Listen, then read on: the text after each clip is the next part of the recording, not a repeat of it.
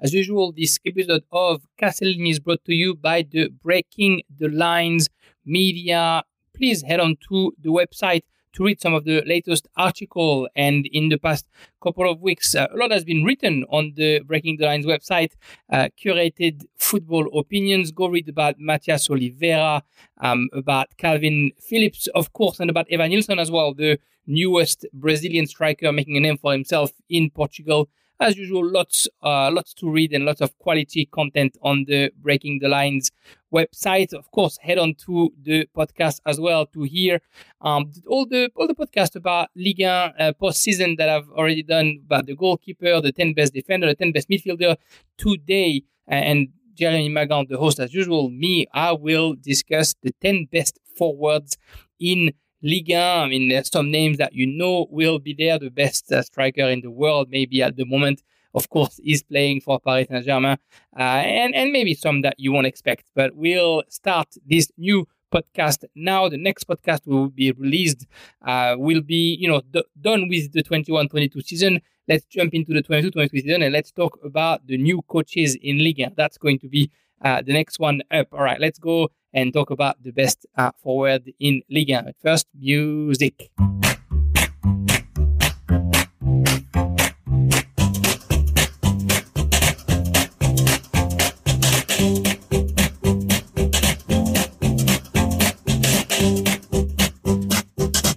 Bonjour everyone and welcome back to Casse les Lignes. Today we're looking at the forwards, the last episode in the series of our Ligue 1 recap for 21-22 Ligue 1 season.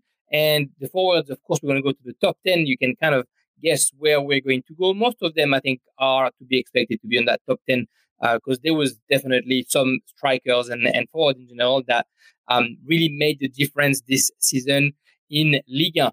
That's the last of the recap position by position, of course, for Castellini, but also there's going to be more. And the very next podcast will actually be about the coaches. Whilst we had a nice surprise before the weekend with Sampaoli leaving Marseille, so we will do the next episode on all the new coaches coming into Ligue 1. If you're watching this video, you'll see behind me a Marseille flag. It's just, I guess, as a way of support, because there's definitely not going to be a Marseille player in the best forward of the season in Ligue 1. All right, let's go straight away and let's look at our strikers. The first strikers, of course, it's no surprise, Kylian Mbappé. Kylian Mbappé, who has been the best striker in Ligue 1 for quite some time now, a third season in a row where he's the Golden Boot. No, sorry, he wasn't Golden Boot the year before. Third season where he wins Golden Boot, but not in a row. 28 goals, 17 assists, best scorer and best assist for Mbappé, which is, to note. It's a good performance. But in that, in those great stats, I think it is important to note that 13 out of the 28 goals, so almost half of them, were scored in the last 9 games, as well as 7 assists. So until then, he was at 15 goals and 10 assists, which is great. But the last 9 games provided him with almost half of the goals, and the last 9 games is, of course, after Paris Saint-Germain is out of the Champions League, eliminated by Real Madrid. So PSG was on holiday mode, and I said so in an episode at that time, that's when the stats were going to look good for Mbappé, Neymar, and Messi, and it didn't disappoint, at least for Mbappé. But it doesn't take anything away from the player that he is. I mean, Paris Saint-Germain was only good this season when Mbappé was good.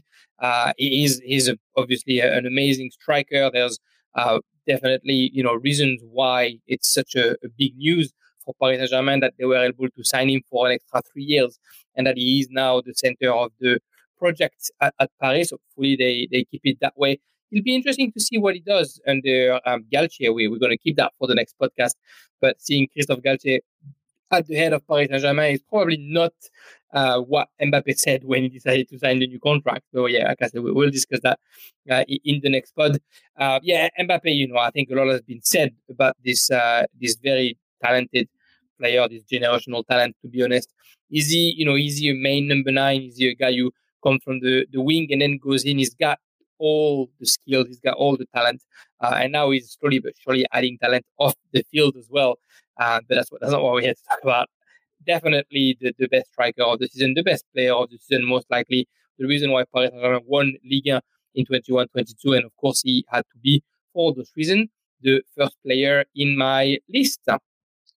Next one, Wissam Ben Yedder, of course.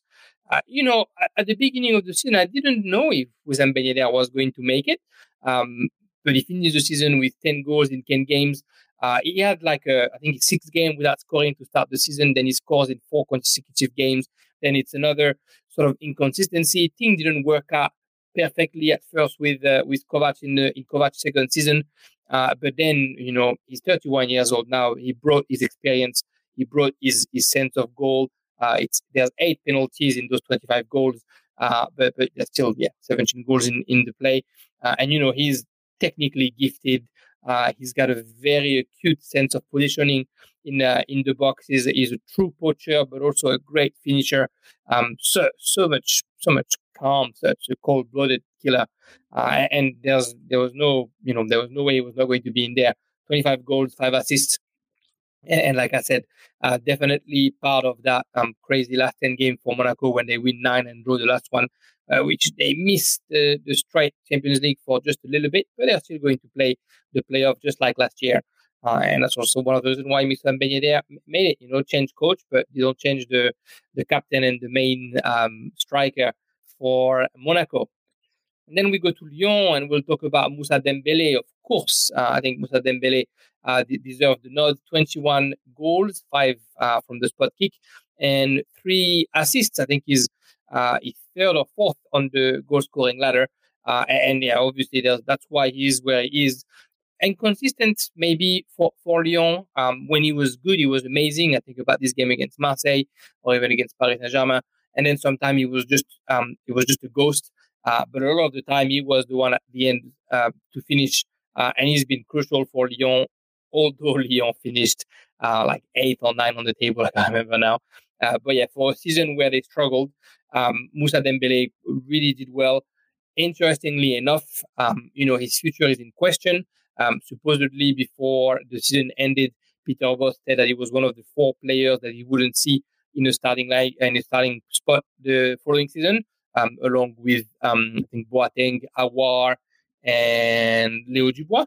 So the 4 starters that he had in 2020, in 21-22, that he didn't want in 22-23, and caused to effect, they recruited Alexandre Lacazette. So I'm sure Boss is going to try to play Lacazette and Dembélé together for a bit. But I think Dembélé's path to become the main striker of Lyon is probably a little bit harder right now. And I'm sure there'll be rumors about him potentially seeing somewhere else during the summer window. We're going west and we're going to Nantes to talk about Randal Kolo Muani, of course, 23 years old. And, maybe not the breakout season, 12 goals for Aziz, but a very important season for Nantes, regardless, who earned him a move to Eintracht Frankfurt, where he joined them, or Frankfurt or Stuttgart? I can't remember. I'm going to have to back myself there. Anyway, he's going to Bundesliga. He's joining a club from Bundesliga on the free, because that was the end of his contract.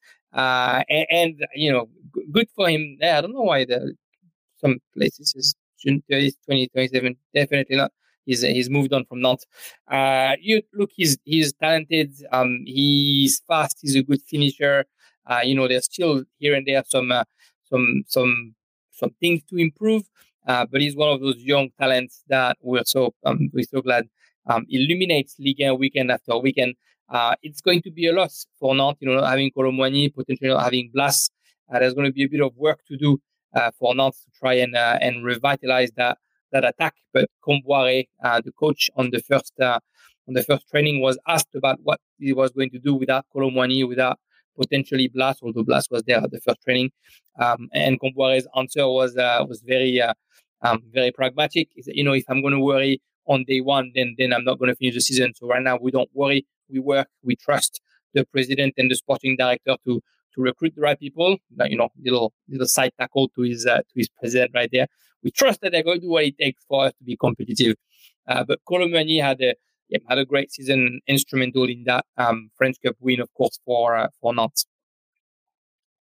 Next up, we go back east and Ludovic Ayork. I mean, we mentioned it a few times in the podcast this season. He's an underrated striker. He's 2 meter, 198, I think, but very solid ball to feet. 12 goals, 3 from the spot kick, and 5 assists this season. And really, again, his potential, his leadership.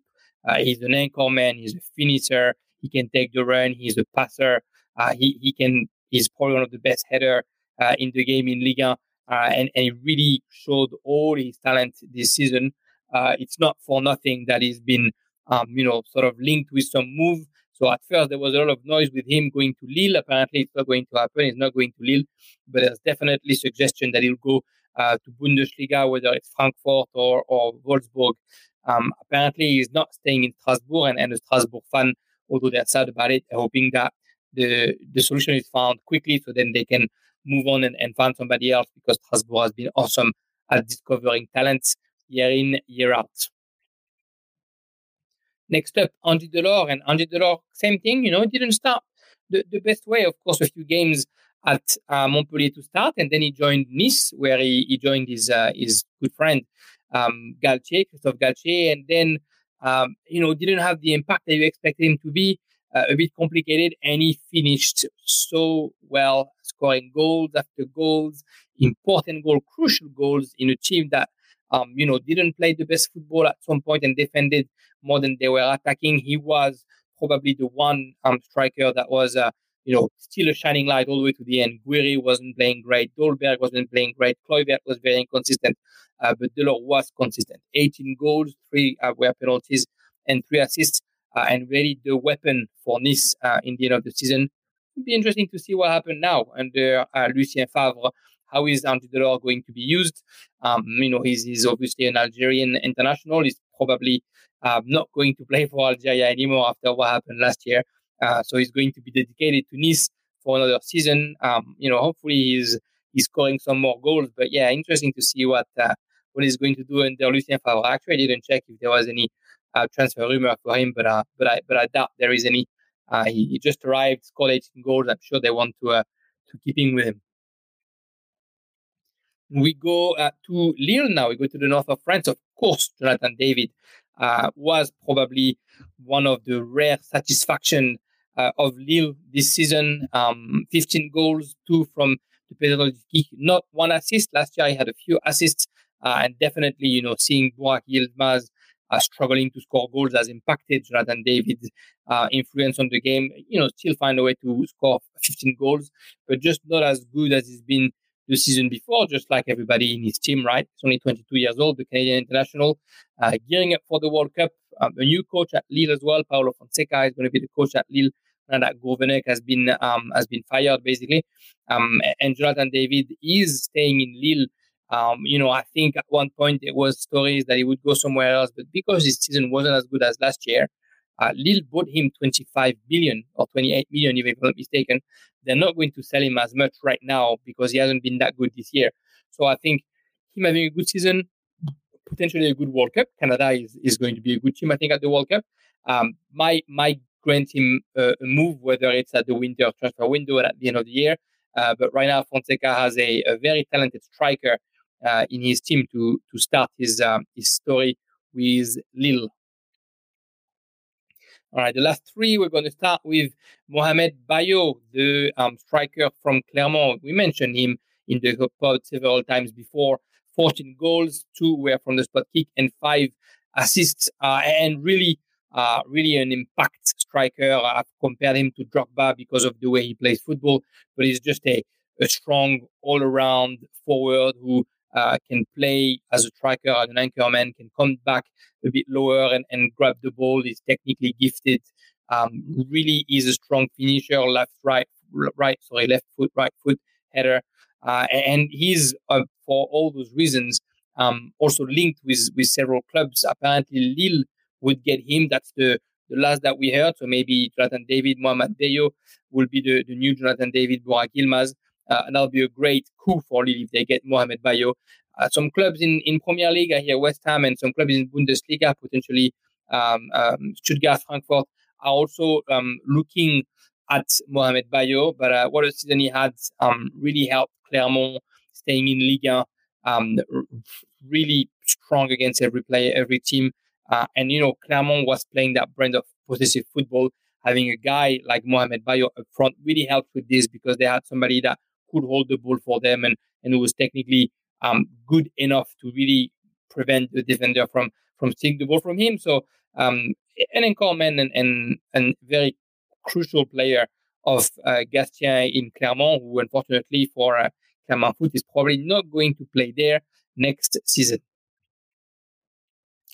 The last two strikers that we're going to talk about, they're in the same team, and I think they're definitely more forward than they are strikers. The first one, Martin Terrier, of course, 21 goals, 2 were scored from penalty kick, 4 assists, a breakthrough season at 25 years old. The former Lyon player really found his groove, really worked well within the collective with Bourigeaud, with Té, with Laborde, with Maiger.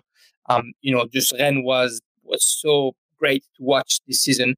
And apparently Martin Terrier will not stay at Rennes. I heard some conflicted rumors. At first it was, he's definitely staying. And then now I hear that Leicester is knocking at the door and is offering quite a bit of money to try and get Martin Terrier to cross the channel. So we'll see. He was at training for the first few training. I think Rennes went back to training on June 29th, if I'm not mistaken, and he was there. So he might be staying, but definitely a lot of teams in Europe, when they look at the left winger right now, they're looking at Martin Terrier because he can score, he can cross, he's fast, he works hard, and they've seen how well he played in a very well-oiled collective, and so I'm sure they'll be happy to. Any team would be happy to get him back in their squad. And the last one of our top 10 is Martin Terrier's teammate, Gaëtan Laborde. I mean, maybe not a striker, maybe more a forward, but 15 goals, still 8 assists. 2 of those goals were penalty kick. Gaëtan Laborde, to me, is probably the best all-around forward that we have in Ligue 1. He does it all. He runs fast. He runs fast. I mean, he runs a lot. He fights hard. He defends well. He's here to help the team. He doesn't mind where he is at the top of the attack, whether it's in the front, whether it's on the left, whether it's on the right. He moves a lot. He's available. He's great ball to feet. I mean, left foot, right foot. He can cross. He can pass. He can shoot. He can score.